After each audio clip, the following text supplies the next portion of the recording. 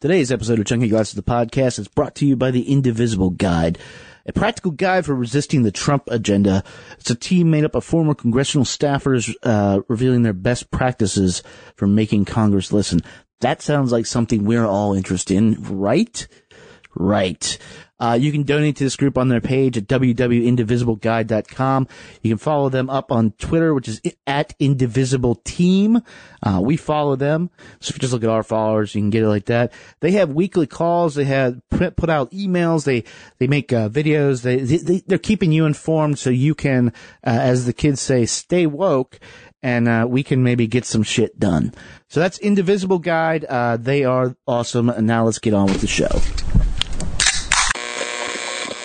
Okay. It happens here, and it finishes here.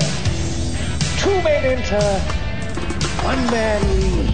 Merely a two-word review just said, shit sandwich. I will roll the record up to That right there is a wonderful sound.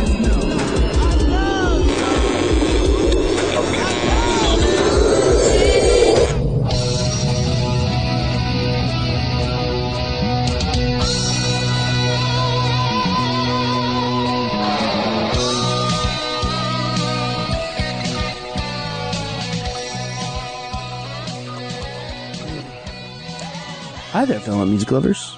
We're glad you could join us in the basement yet again for a rather exciting adventure of Chunky Glass, the podcast. You know me, I'm your host, Kevin, and this is a very special edition for a couple of reasons. One, I'm not on it. This is the only time, before and after our discussions, and this is the only time you're going to hear my voice. That's for a couple of reasons, mainly because Pollen has taken me out of the loop here temporarily.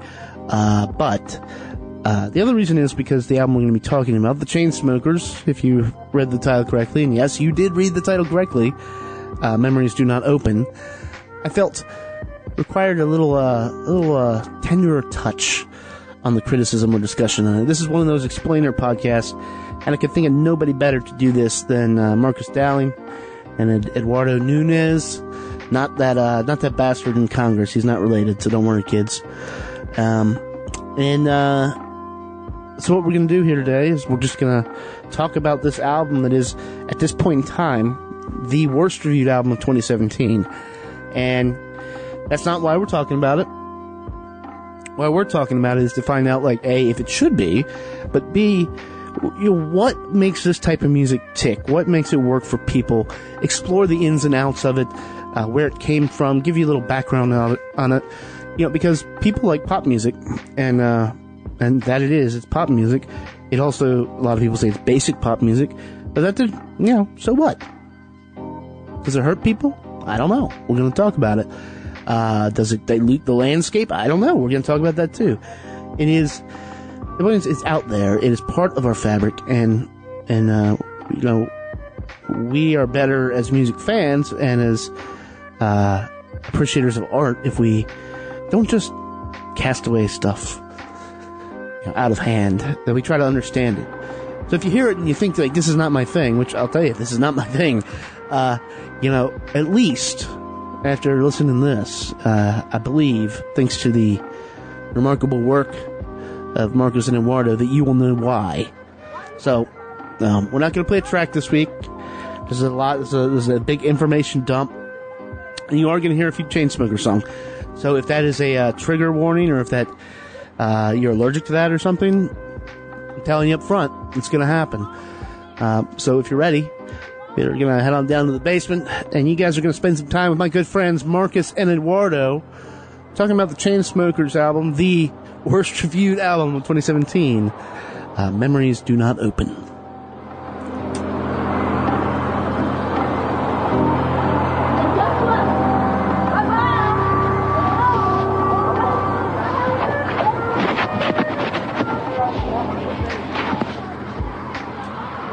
So, Marcus, we finally got rid of Kevin. I know. I can't believe it. Like, this is incredible. It's finally just us, dude. I'm so ready, man. This has been a long time coming, and what a record to have without Kevin in the room. This is wonderful. It has an ellipsis in the album listing, although it doesn't appear on the cover art, interestingly. But it is Memories Do Not Open by the Chainsmokers. Yes. aka Marcus's favorite band. I feel very passionately about the Chainsmokers because they get a bad rap, because you can't expect anything more from artists than them being their own best unique selves. Now, your own best unique self could be Blood Orange, and you could be just a brilliant, artist from redeemable, the UK. talented, interesting. Right. Or Something you good. could be Drew and, Alex, and be dudes who went to college in New York and got into music in the height of the EDM era. And it was like, cool. All right. We're going to make some EDMs and we're going to play some musics and see what the hell happens. And what the hell happened is that they basically are taking over the world. Right. They are icing the world. Yes. They're moving shitty product based on an unfortunate gimmick. It's not shitty. Well, it's exactly, okay. So I'll say this too. If you had so let's say like the height of making like electronic dance music, you get like anybody who makes like Detroit techno, like Kevin Saunderson or somebody, height of that style, or like Avicii even, the height of like making like really mainstream electronic music. These guys maybe have 1/2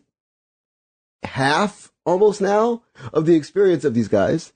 And they don't have the organic background with it. These aren't guys who necessarily spent like 27 years of their life, whatever, hanging out in nightclubs. Right. They I think the article you just sent me, they said their first EDM shows were in like the late 2000s. Yeah, right? exactly. Like So 2008 or 10 or something. They don't have that breadth of experience. Like usually with electronic music, you find people that are like of the scene, like Richie Hawtin, like went from Plastic Toronto Man. and came across the border and had to be like the white guy in the room with like 100 black people and deal with that and be accepted by a culture and then be able to like make the music. I am here for Richie Hawtin. Right, as am I. Yeah. But that's not the Chainsmokers. They're just like, EDM is cool. So the girls are hot. So help me with that, because we're doing this as an explainer, in which I am the layperson who does not understand, or maybe just someone who could understand if he still took the right drugs, but I don't anymore. Right. And so this is all a little confusing to me. So situate the Chainsmokers within kind of the EDM scene at this point. So their era would be the time around the time when Swedish House Mafia kind of blew up and became a thing. So you're around One, that song with Pharrell that everybody listened to, and then Bloghouse is popular. So you have like A-Track, and Diplo still is the man behind MIA. Right. So you have that kind of stuff going on, and you have like underground scenes happening in LA and Brooklyn and DC and Baltimore and Miami, and all this is kind of like bubbling up. And you also have, importantly, on the mainstream side, you have the death of big rock. Mm-hmm. You have rap selling every record ever. Right. So like all of the rap records are selling. Right. And especially regional rap, especially Atlanta rap, and especially Houston rap. And then sitting up on top of everything, we still have Ed Sheeran right now. Exactly. Right. Okay. Jesus. Yeah. But yeah, so I mean, that's their era when they kind of come into this. And, like a lot of people, the thing is with the Chainsmokers that makes them unique and intriguing is that they could be any two other dudes. I believe that. Like the guys at Flosstradamus. that is a good take, I think. The guys at Flosstradamus were two dudes named like Josh and Kurt from Chicago. Okay. Josh and Kurt, a white guy and a black guy who had an indie dance night in Chicago, just hanging out. Diplo is a guy named Wes from Jacksonville, Florida, who loved records so much that he then graduated from college and moved to Philadelphia to start getting into being able to buy mass quantities of records cheaply in a city that is known for having a giant used record scene. Right. Wes.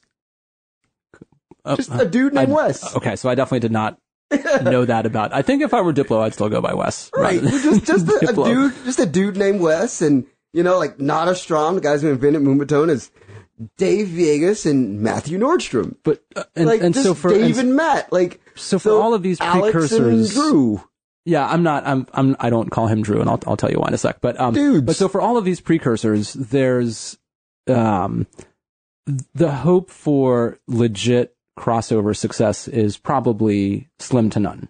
Yeah, it's not going to happen outside of their scenes. Like, and so that's sort of a question I have is like, there's this problem whenever you have a crossover act that's supposed to be representative of the scene.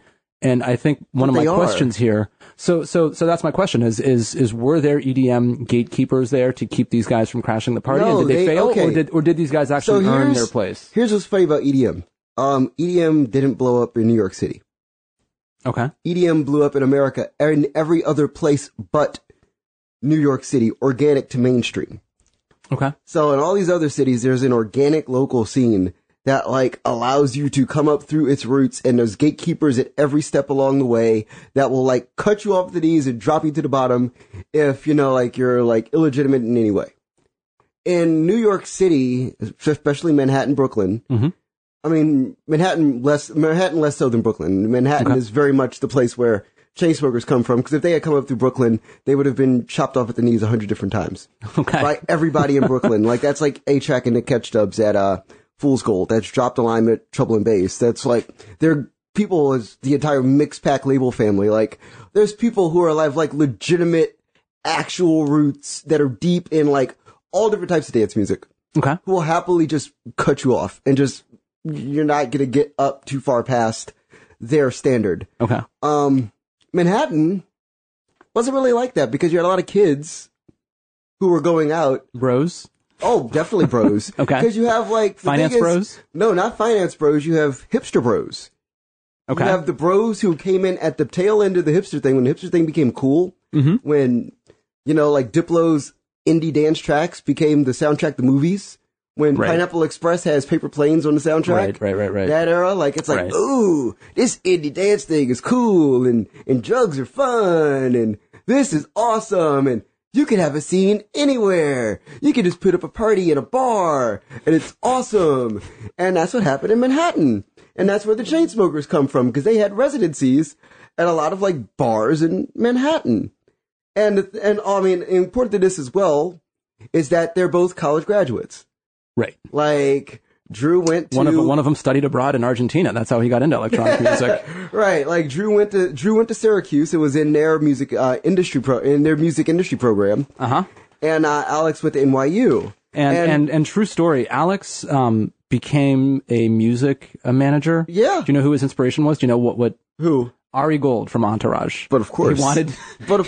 He was so moved by that character. It just spoke to him on such an important level that he thought, that's who I need to be. Right, but that's the thing. Which covers about 30% of their fan base, I think, is people who actively watch Entourage. Totally and completely. Because, so you have this weird thing where, like, kids who watch Entourage and ice each other routinely. Bros. Exactly. Are, like, introduced to, like, all of this, like, strange cultural stuff that has nothing to do with them.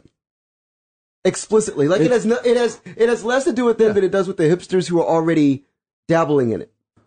Cause you have like, you know, like you have kids coming into like underground culture who are definitely not underground kids. Because it's cool. Kids just want to do cool shit.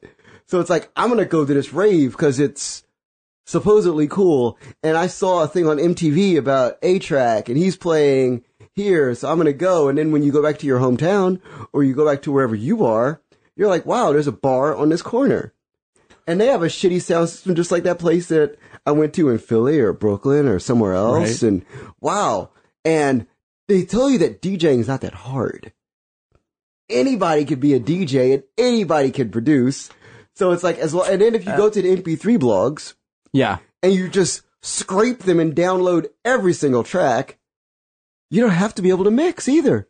So these guys kind of rose up by learning how to sort of maximize their hype machine game. Yeah. Right? They basically figured out how to game every music blog aggregator out there to also they increase their impact score. Right, and they happen to be in New York City. Right. Which, again, understanding that is not Brooklyn, it's more Manhattan. So there wasn't a thing in Manhattan. There wasn't that underground scene full of tastemakers who were kids.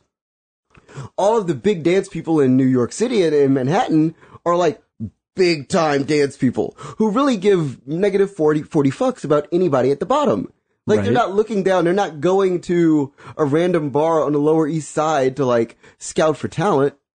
Like, that's not even a thing. Well, and I think the other kind of, and we're sort of hinting at it a little bit, but it's difficult to talk about this band without talking about sort of the millennial bro, the urban, right? Yeah. Millennial bro. That guy. And one thing, because we're the same age, just about like, one thing that's always been different about like the American indie scene versus Europe is that European indie kids go to clubs. Yeah. And like growing up in the 90s, like raves sort of became a thing. Of course. But if you were into like, if you were in the DC hardcore scene at all, if you were into alternative rock or whatever, you didn't go to clubs. It just wasn't something that happened. And that changed completely post Gen X. Like every generation after Gen X routinely goes to clubs. Like the club night is a thing that they do. And much more so than anyone that I know in my age group. And there's a weird corollary here to like DC in the sense that like DC had to do this hipster thing in bars. Like, cause there were no dance clubs with good enough sound systems. So like, this has to stay doing a dance night. And also like, Nation had died and, like Trax was no longer there. So there's like not those iconic clubs aren't there. So you're like, all right, Nation. cool. Yeah. So you're like, all right, I can't go out to this club. So I'm going to go to this bar. And we're going to create this scene in a bar. And then we're going to go, and these are all the kids who don't go out to like, like Fur, whatever, Ibiza. They don't go out to clubs. Right. So they know that like they like this music and they find it in a bar. Then eventually there becomes a space because there's so many kids doing this where there needs to be a club. And then a club like U Street Music Hall comes along and it's like, okay, now we have a club. And now we're going to introduce kids to club experiences. And these kids only know to follow the sound. So there's still no organic reason for them to go to a club. No, none whatsoever. It's just them following the sound. And where do we find the sound now? Oh, the club? Do we know how to even act in a club? Do we even know what clubbing is? Do we understand like the history of this? Do we understand that like gay people go to clubs and that black people go to clubs and that Latinos typically go to clubs? And this is a very hetero, like, culture. Yeah. And what's amazing to me is how little of that diverse club scene you're describing actually comes through in their music. And, and so to that effect, we're gonna, I guess this is the new single. There's a video for it. I haven't seen it yet. It's a song that makes no narrative sense. Paris. We were staying in Paris to get away from your parents, and I thought, wow, if I could take this in a shot right now, I don't think that we could work this out on the terrace. I don't know if it's fair, but I thought, how could I let you fall by yourself? Well, I'm wasted with someone else. If we go down, then we go down together. They'll say you could do anything. They'll say that I was clever. If we go down, then we go down together. We'll get away with everything. Let's show them we are better. Let's show them we are better. Let's show them we are better. We were staying in Paris to get away from your parents. You look so proud, standing there with a frown and a cigarette, posting pictures of yourself on the internet, out on the terrace. We breathe in the air of this small town on our own, cutting glass with the thrill of it, getting drunk on the past we were living in. If we go down, then we go down together. They'll say you could do anything. They'll say that I was clever. If we go down, then we go down together. We'll get away with everything. Let's show them we are better. Let's show them we are. Show them we are. Show them we are.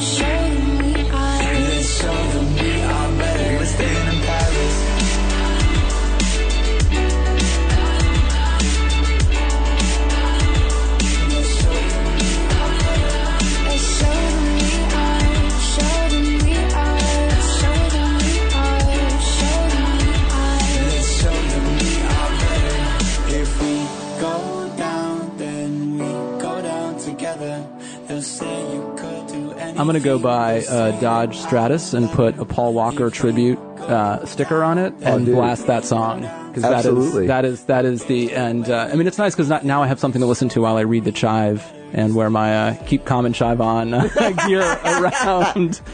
Oh, dude. I don't do those things. I'm not a bro. So if any listeners don't really know what these guys sound like, that is about as close as you can get to a template for just about every song of theirs. It starts with a slow, kind of breathy chorus and atmospheric synths, and it kind of picks up a little bit. And then there's and the verses are maybe 4 lines long. Like it's you're lucky to get an AB rhyme scheme. You probably won't. Yeah. And then you go into a pre-chorus and a chorus, which are about 4 times as long as the verse that just led to it. And then you get a weird little EDM type breakdown, which is usually the best part of the song. Then you get a second verse, which usually borrows at least 2 lines from the first verse. Like, it's incredibly repetitive. Then you get the pre-chorus again, the chorus, another EDM breakdown, and then about 5 or 6 more choruses. So here's what's funny. There's rarely, if ever, a third verse in these songs, Marcus. Why is there no third verse? Okay, I'll break it down. We always do those Nashville albums down here. We're like songwriters who have 25 years of experience. Yep. And really understand the art of songwriting and have written all of the great songs. Nobody on this album has done any of that. How did they, I mean, they managed to squeeze the life out of Florida Georgia Line. They managed to make Florida Georgia Line sound old and boring, and it's there's a very narrow template. The one thing that the blogosphere did was that, and this is the thing that's wholly created by the blogosphere. We talked about everything, but if you look at the blogosphere on a human scale, me as an African American who's almost 40 years old, I represent -5% of the people that wrote about this music for the better part of a decade. You have young kids, typically women, who are under the age of 25. Okay. Between 16 and 25, who are just writing not critically about music, but writing passionately about things that they like, about feeling good when they listen to music. So if you look through everything through that lens, when you write a song, you create around first the 1 or 2 things that the person that's listening to this song typically, which is going to be a blogger first, you're writing this for the blogosphere first because you need to get press for it. Right. Because there's no PR budget if you're an independent rising artist. Even if you're the Chainsmokers and have access to Sony and all this stuff, Disruptor Records is distributed by Sony, even still, you're still writing it in this narrow prism of we need to capture the mind first of the writer or the person that's going to hear this. Then we're going to, hopefully when this person that is not the writer, but the person that's reading the blog post sees it, then they're going to hear it, and we need to repeat that thing. Then introduce a thing for somebody who listens to the song more than 30 seconds. So if you get to a minute and a half into the song, that's when you start to see it spread. Well, I remember reading an interview with, I think it was Max Martin, saying that he doesn't understand why people think that 80 songs are so catchy and such good pop songs, because it takes at least a minute to get to the chorus. And for him, that's criminal, which is its own issue. But so that leads me to another question, which is, these guys had 2 very successful EPs. They, in fact, before they ever put an album out, I think they said only Justin Bieber and Drake could hold a candle to what they had accomplished. Totally. Which is an inaccurate statement in just about every possible interpretation of unless you're playing words that are used in the English language. Unless you're playing the Spotify game. And which is what they are. And that is the question, actually. This is not a successful album. There might be good pop moments on it, but there is no reason for this to be an album. It's not an album. There is no progression. Right. But so why put it out as an album? They had already put out 2 EPs. Well, because when you sign to a mainstream label and you're not Drake, then they force you to put out, when you decide to put out 14 tracks, they force you to call it an album because they don't think outside of the box of 1984. So it's you got to put out your first album, and now we're at a place in the industry where albums, for any music listener under the age of 30, albums don't matter. Yeah, it's a totally dated concept, right? So, everything's a big long playlist that either you make or your boyfriend makes or your dog makes. And given how repetitive and monotonous and kind of sterile this album is, the idea of listening to it continuously like they are the ultimate playlist artist. Like one song of theirs in a playlist might not be offensive, but having had to sit around and listen to nothing but the Chainsmokers for hours at a time this week, I'm really, it starts to feel like, the grade of electronic music that they play in hair salons, which come in like 400 CD bundles, right? It's not 80 even hours of generic electronic music. It's the stuff that they play at Target when Target's trying to sound like they're H&M. Yeah, I actually have a really good descriptor from my buddy Seneca, who was an artsy skateboarder dude, who says he was referencing actually one of your favorite songs on this, "The Break Up Every Night." It's light, celebratory, EDM-ish, fedora music of suburban malaise that sounds like a Spotify subscription commercial. Anthemic songs of millennial inclusivity and privilege, or rather inclusivity only for the privileged. It's like the millennial takes laziness to another level, that a musical act actually being hip is just way too much trouble. Right. I mean, that's so true. And it's funny though, Break Up Every Night, and we'll get into that in a second. We should. This would be a good time to play it. The funny thing about that song is that it's like Fueled by Ramen meets EDM. It's like Fall Out Boy meets like pop EDM. And this has not happened yet. Skrillex was in From First to Last. And even he, in his great wisdom, never thought to like make a From First to Last meets Big Room House song. Because some songs don't need to exist. Theoretically, some right? do. In theory, interesting moment to introduce this idea. You're like, this is a thing that should not work. Mm-hmm. It's like polka and jazz. You're like, why would you make a polka jazz song? You could, but that's the thing with Break Up Every Night. It's like, okay, so we're gonna take two things that like, in theory, exist. Like pop punk exists, Big Room House exists. You're gonna smash them together and see what happens. And there's a thing though, the thing that makes like Break Up Every Night is good lyrically to me. There's like a couple lyrics in there that just stand out and just hit you over the head. Like, did they really just say that? Like, really? Crazy. They say a lot of dumb things in the song. My much shorter take on this is that this song's main accomplishment is that it takes something that I really dislike, like 21 Pilots or something, and makes it sound like Philip fucking Glass. Like, it makes it sound brilliant and conceptual and accomplished, because that's how clumsy I think this song is. So, here we are. She wants to break up every night, then tries to fuck me back to life. How can I help it if I like the way she makes me feel? Give me time, give me space, give me reason. That's what you tell me when you're leaving.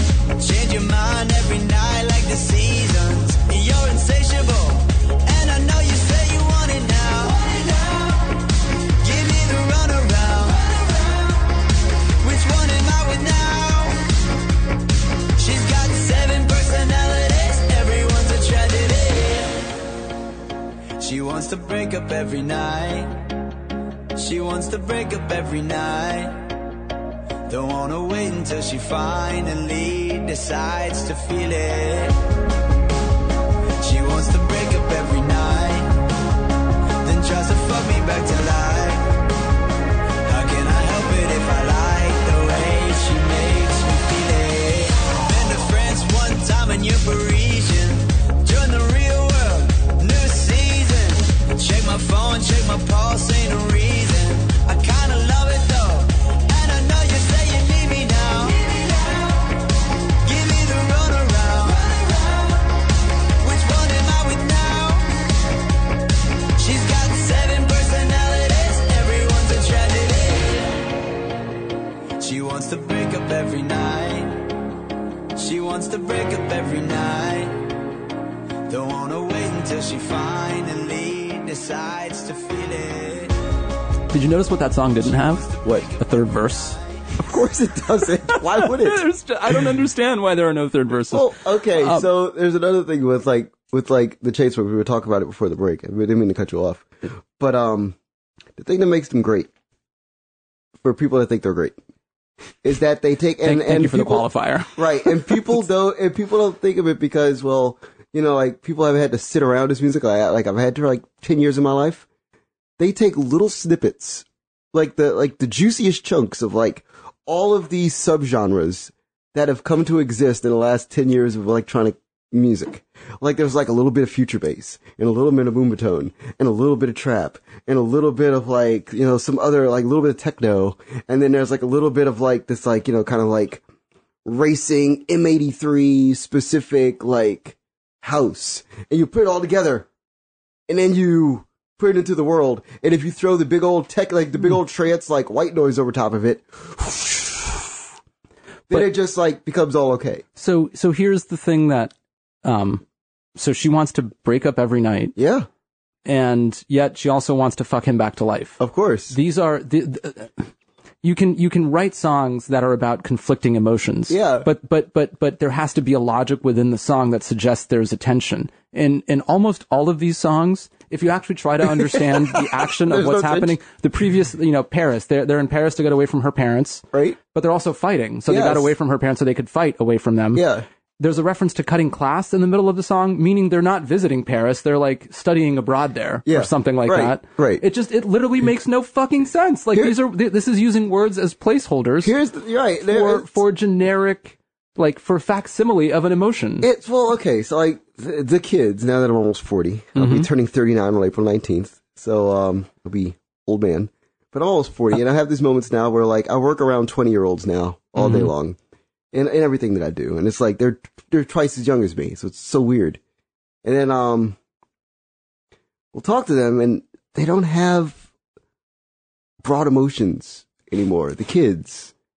It's because of just the way the universe is, kids are just organically sad now. Oh, Jesus. So, they start from a place... This took a turn. It would. Kids start off... We're this is like a Father John Misty album. I know, it really is at this point. Kids start off sad, and then they get, incredibly depressed. Then they might take a drug. Actually, they definitely take a drug. Insert drug of choice, whatever. Mm-hmm. And then you get lifted back up to this artificial place where you're okay. And this is a solid, I'd say, with the kids that I deal with on a daily basis, 75% of them. And that's where they're at. I think the problem with that is that there are literally, hundreds of bands that are producing generic pop music that, whose songs make sense. Right. DNCE or Bastille. These aren't songs that I particularly enjoy, but they're songs that follow a certain logic about songwriting and emotions. Right, and there's an internal logic. These songs are generally completely devoid. Okay. God, I just thought of this. And it's funny that we would bring this up because I'm going to bring back all of the ghosts. Lily Allen. Okay. When she put out All Right Still in 2006, I once said about it in 2006. This is long before I was even writing. I was doing blog posts. And, not even blog posts, but I said, the album reminded me of if you turned a girl's live journal into lyrics, and you were just okay, I'm going to take August the 24th of 2004 and turn it into a song. Cause the lyrics flow like sentences, everything, and the meter is a sentence. The Chainsmokers definitely come from, the Facebook post generation. Of you'll see a Facebook post from somebody at 2:00 in the morning, and you're wow, what the fuck was going on there? Because it's just a random phrase, just throw it up on the wall, and you might even it's the kind of thing that when you wake up in the morning, you're or that person is whoa, I was really fucked up last night. I really shouldn't have said that. I just broke up with my girlfriend on social media. Shit. Well, that's actually one of the worst attempts at a rhyming quartet on this record, I think, is the I'm fucked up, I'm faded. Yes. I'm so complicated. Those things that I said were so overrated, but I meant them. I really fucking meant them. Yes. So let's just start with the fact that that's not what the word overrated means. Right? Right. I mean, he doesn't mean that the things he said were overrated. He means he overstated some things, or he was maybe a little dramatic. Overstated instead of overrated. Yes, and that would still rhyme. Yeah. And then there's the extra clumsy repetition of the "I really meant it" line, and the only way to make it work metrically is to add a fucking in there. Yeah. For no good reason. Right. You understand that this is incredibly stupid. Oh, I know. Okay. But the thing is that, yes, it's incredibly stupid, but like, okay, so I compare the Chainsmokers to the Beach Boys, and I finally put this in words. I do. Yeah, I finally put this in words on my Medium page, medium.com/@MarcusKDowling. Cheap plug. Only one on this episode. I normally have like 12 of them, but I only have one tonight. But, because the thing with the Beach Boys is that like when Brian Wilson wrote Pet Sounds, he got with like the ad guy who understood how to make words land on paper in a way that they could like sell you something. Mm-hmm. None of those people are involved in the making of this album. I really have to question why. I mean, okay. that's the... So this is the clear case of like Sony fucked up here. I don't blame the Chainsmokers in any way, shape, or form with this. We're at a point in the music industry where the people who sign artists and do the work behind the scenes just don't have the same level of understanding of what great songwriting is. Like, there's not, and there's no real impetus for somebody in pop to say, go to Nashville and just buy out, like Margot Price's contract for 6 months and say, write me 14 pop punk songs for the EDM crowd. She could have done that. Blindfolded. Lori McKenna, get her to write a ballad. Like, hi, just do it. But this is not something that the mainstream music industry is thinking of. So instead you get like, all right, so how are we going to do this cheaply because we don't have any money? Okay, so there's some kids in LA who all live in a group house, and like we could pay them for like 40 songs or 50 songs and just pay them like what we would normally pay like the average songwriter for like 3. And we're going to try to cut the rates of this down. And this person just says they're a songwriter, and the blogs say they're good. And their socials say that they're good. So we could take that buzz and turn it into something. But which is not the same as like... Which is not the same as a good song. I mean, the other, and they actually lead, they got Chris Martin to sing these words somehow. I've been reading books of old, the legends and the myths, Achilles and his gold. Achilles was known for being a warrior. Right. I took a lot of, I took like ancient Greek. I studied a lot of classics. Right. Achilles is not associated with gold. So I don't know what the fuck that's about. He wasn't known for being rich. He was known for being a fierce warrior. Achilles and his gold, Hercules and his gifts. And then we go from antiquity to Spider-Man and Batman. Yes. As if these are somehow related to reading books of old. Well, they are, because these kids probably read, okay, if you're like 13 or 14, when you're in like the 7th or 8th grade, did you read the Iliad or the Odyssey for the first time? Or Greek mythology? But these dudes have the Tobey Maguire Spider-Man to fall back on. Yeah, they but you're reading these Batman. at the same time that you're like watching Batman probably, or reading Spider-Man. So both of these things play in someone's mind if you're like 26. So a gifted songwriter would be able to connect Achilles and Batman, right? In a way that actually makes sense. Yeah. But implying that they're somehow tied together by books of old, and then weirdly saying I don't see myself on that list. Yeah, most people aren't on a list that includes Achilles. Fucking Hercules, Batman, and Spider-Man. Like it is the stupidest way of saying I'm not a superhero or I'm not capable of extraordinary feats. But at the same time, if you're like, also talk about the industry, I'm just gonna throw the industry under a bus and run it over because fuck it, why not? If you're in this industry, you're not like Amit Erdogan doesn't work in the music industry anymore. Right. Like, he just doesn't. You're not going to find him. Right. Like Troy Carter left the industry behind and is now handling Prince's assets. Just to give you a sense of where the music industry is. L.A. Reid signed Michael Jackson's voice to a recording contract. That's where the music industry is right now. Yeah. So what's David Geffen doing these days? Hanging out. Spending money, blowing money fast like Rick Ross. But it's like, okay, so you don't have those people, but you do have kids who are idealistic and motivated and excited by music because they think that they're going to one day be all these legendary people that they may or may not know about, but they think, okay, we're going to be legendary. I'm going to be awesome. This is going to be the album that I am going to contribute to that is going to be the great record. And oh my God, I know a person that writes songs and I think their songs are fucking amazing. Oh my God. Like I got these songs emailed to me last night and they're so good. And did you see that lyric about Achilles? But wow. so deep, bruh. So deep. All right. So I think, I could definitely talk about that fucking Coldplay song for a good long while. There is a song here that I think is close to being like competent. And I wrote it down somewhere. I think it's Young.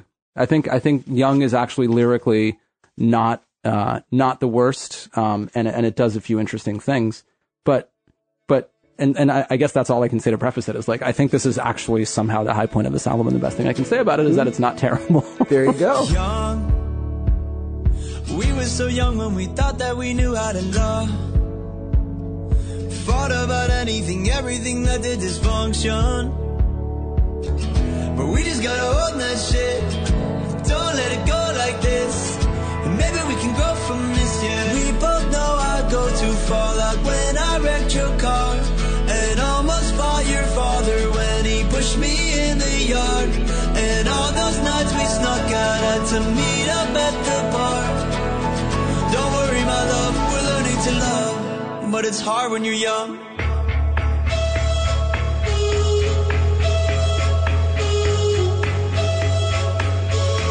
Yeah, it's hard when you're young.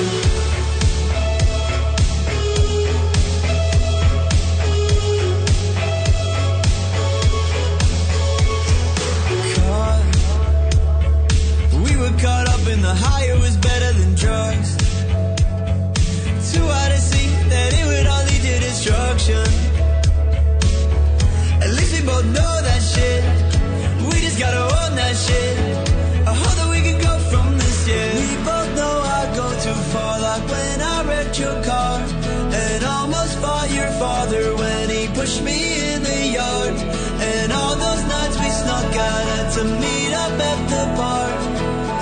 Don't worry, my love, we're learning to love. But it's hard when you're young.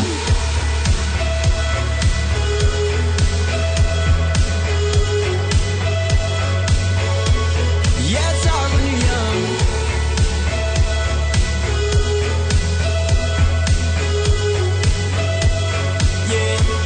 Yeah, it's hard when you're young.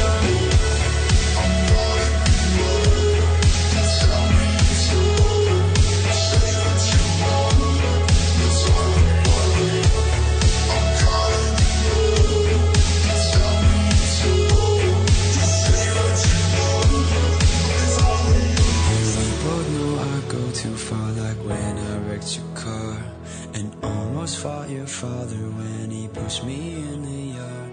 And all those nights we snuck out had to meet up. I don't know what it says about me that the only song I can kind of marginally tolerate on this album is about wrecking her car when he's drunk and fighting her dad in the yard. But after his dad pushed her. Yeah, but the alternatives are like Honest, which is garbage.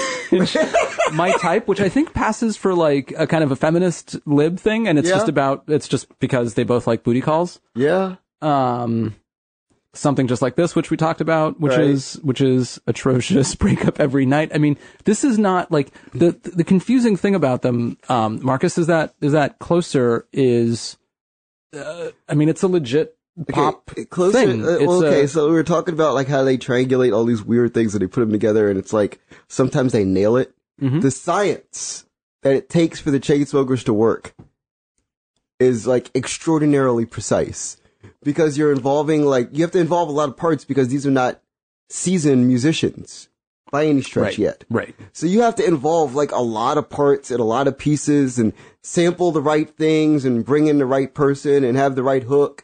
Like it has, and then bomb properly at the VMAs when you try to perform the song live for the first time. You have to nail it. For and it to work. And that's every also time. A song that did right by Halsey, who is an artist that, you know, I don't love her stuff, but I like it, and I don't root against her. And so I'm glad she's getting paid for that song. Yeah. I mean, that's the big thing. It's like we were talking off mic about this too. The Chainsmokers deserve better people around them. Yeah. Because conceptually, they get it. It's like, okay, so we're gonna make the songs we need to make need to involve this, and this to work.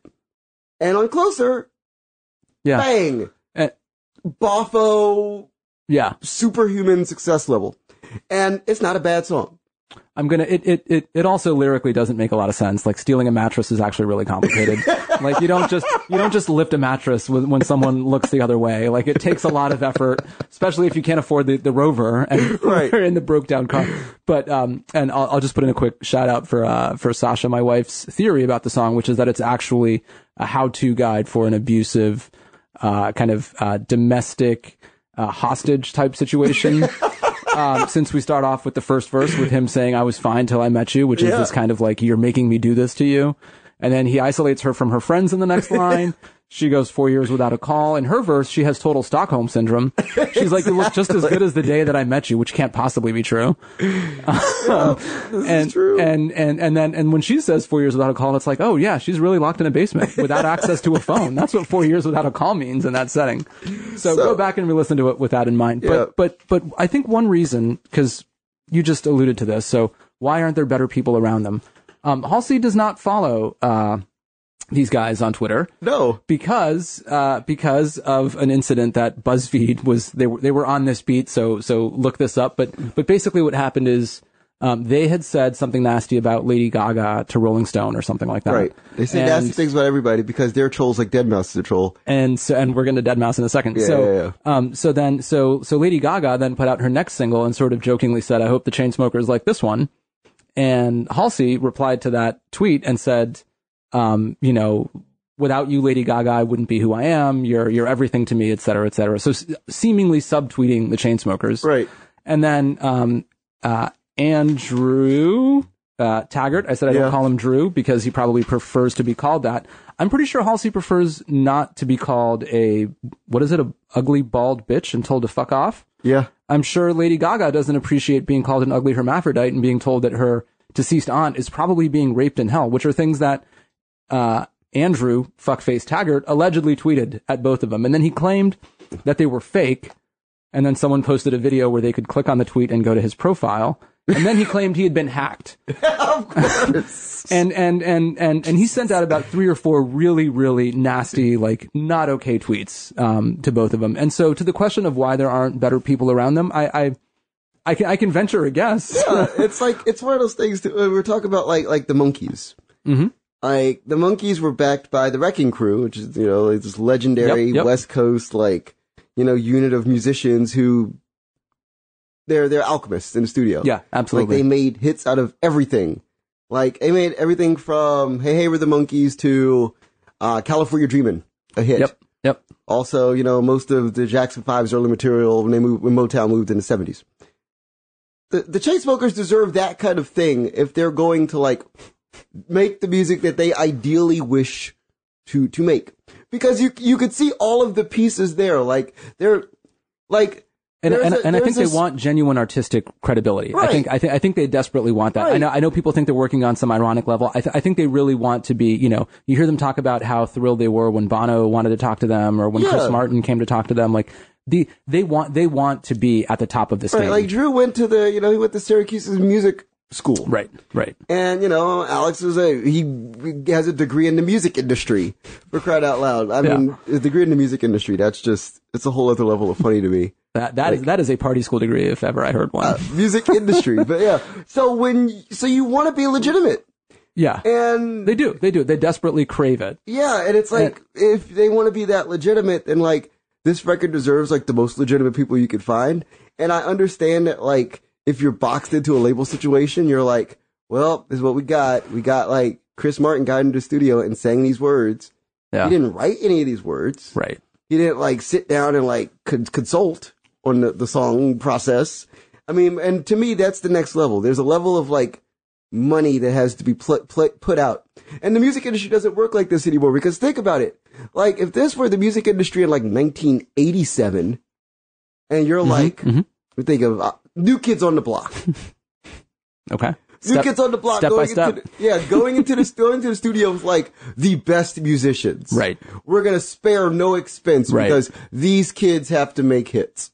Right. In the same way that with the Chainsmokers, you have to go to Nashville and go to the head of the office in Nashville and say, we need all your top songwriters. ASAP. The Chainsmokers are making an album. It's going to sell. We're going to recoup all of the money. We can't think about the money that we're spending now, because commensurate to the money that we're spending now, we're going to push it to the level for it to make all that money back times 10.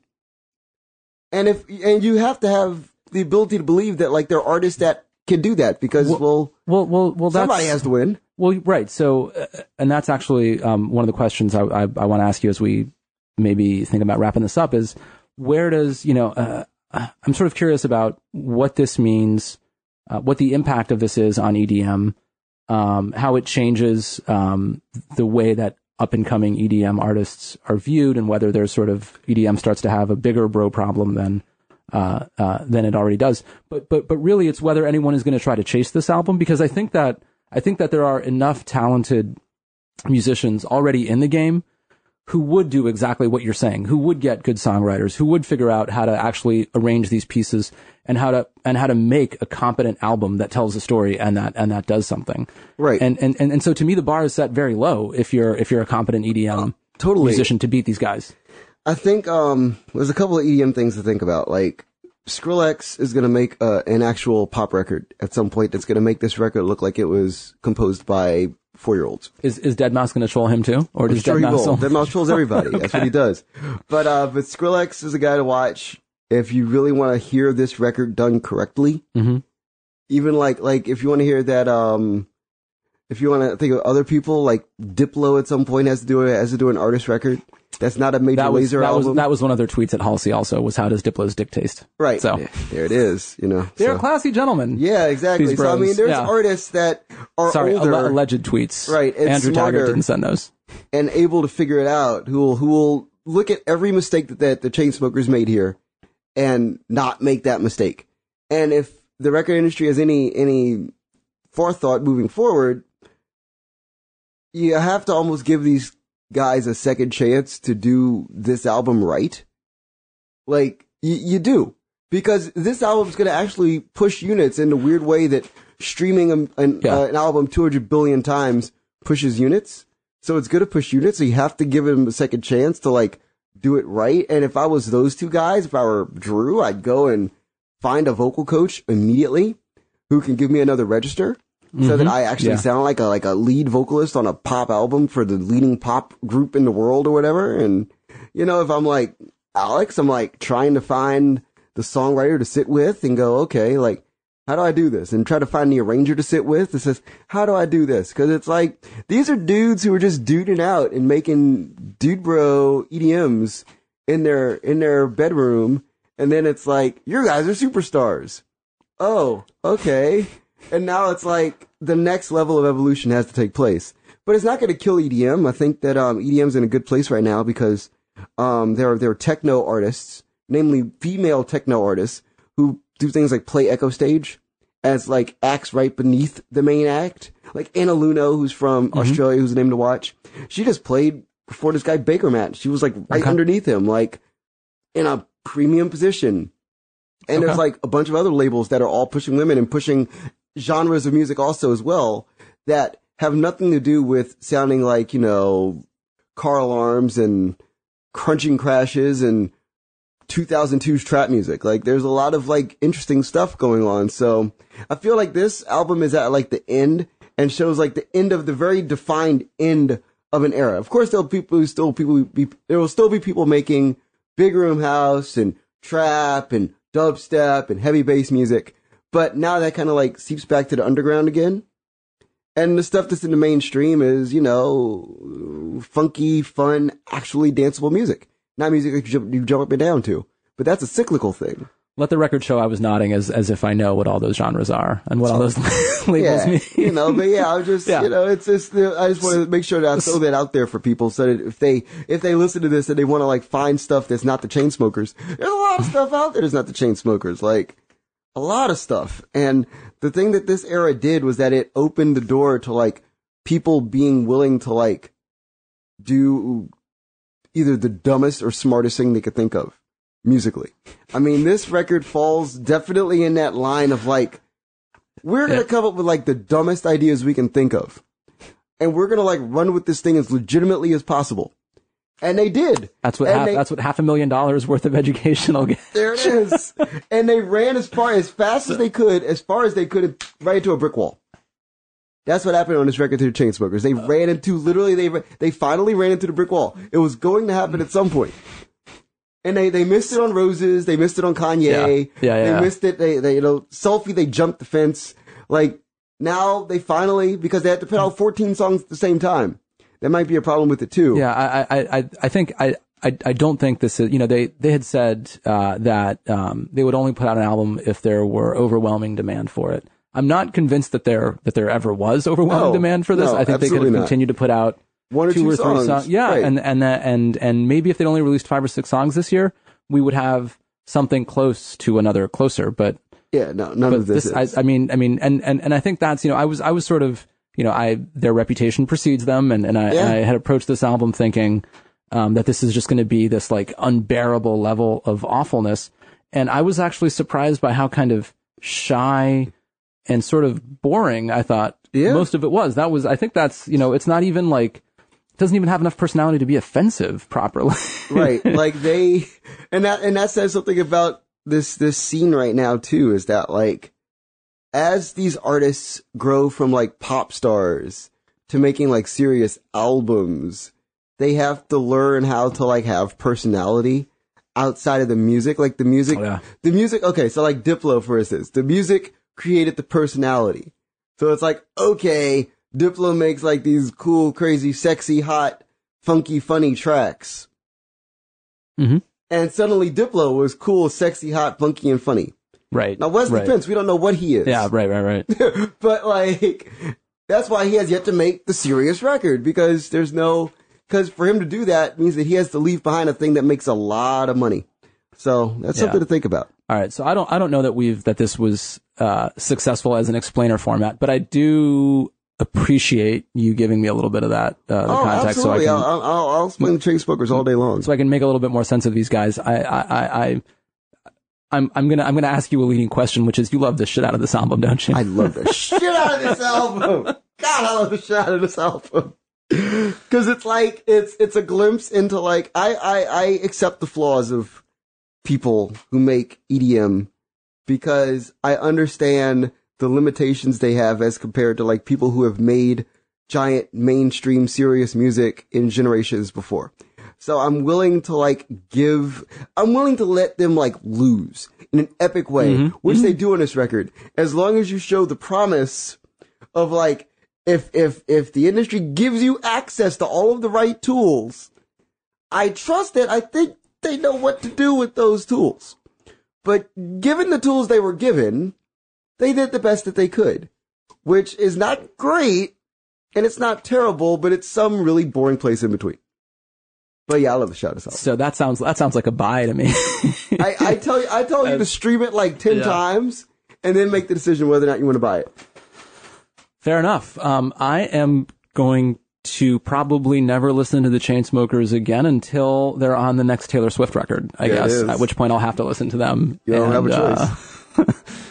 World domination. So there you are. This is, as Apple Music has been telling us, this is the sound of world domination in 2017. The Chainsmokers, Memories Do Not Open.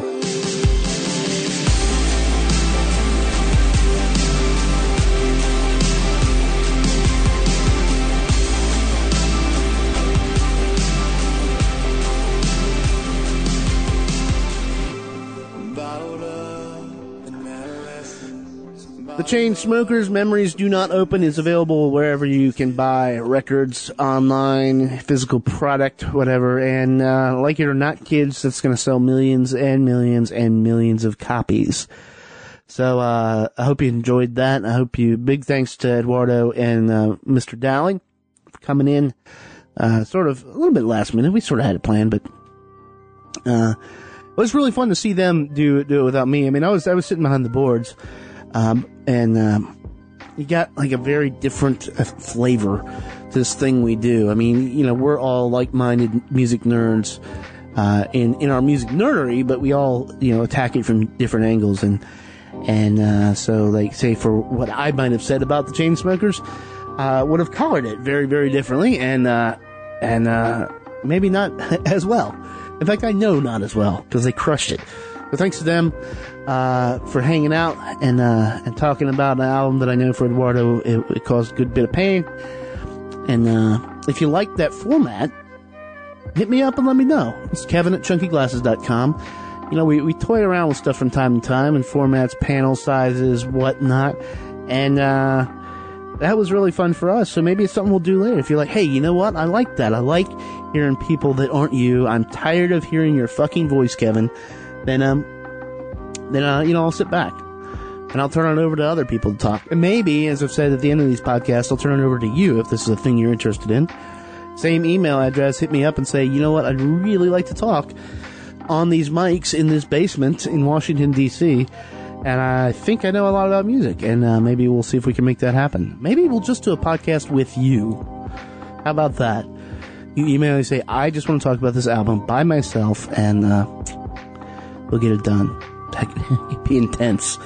That's our podcast for this week. Like I said, we are not going to play a track here, because I think you got enough information clanging around your brain. If you are out and about this week, remember Odyssey is at the 930 Club on 420. That's going to be a great show. We reviewed his album, The Iceberg, a couple episodes back. Make sure you get out to that. And thank you guys for listening to the U2. A lot of you guys listen to the U2, and all, you know, in general, a lot of you guys listen to our Discologist series. And thanks for that. You know, if that's just what you tune in for, or if you listen to all of them, and you know friends who aren't tuning in, maybe suggest one of those. It's an easy way in to say, hey, look, sometimes this podcast is going to get weird, but then sometimes you get to talk about U2, George Michael's Faith. We're going to talk about Steely Dan. Later on in the year, we're going to talk about the Grateful Dead. You're going to have a good series on that. OK Computer. So there is stuff that's not as esoteric for you, and I think it's sort of fun getting there. So that's it. We're going to get out of here. We'll be back on Thursday with our review of Kendrick Lamar's Damn.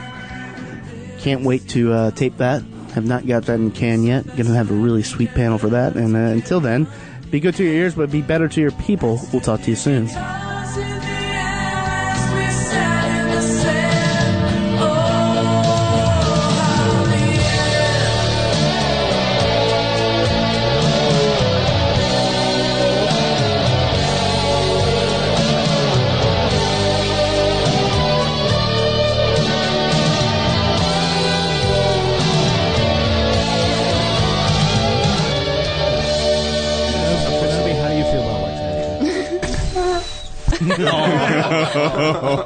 Kenobi.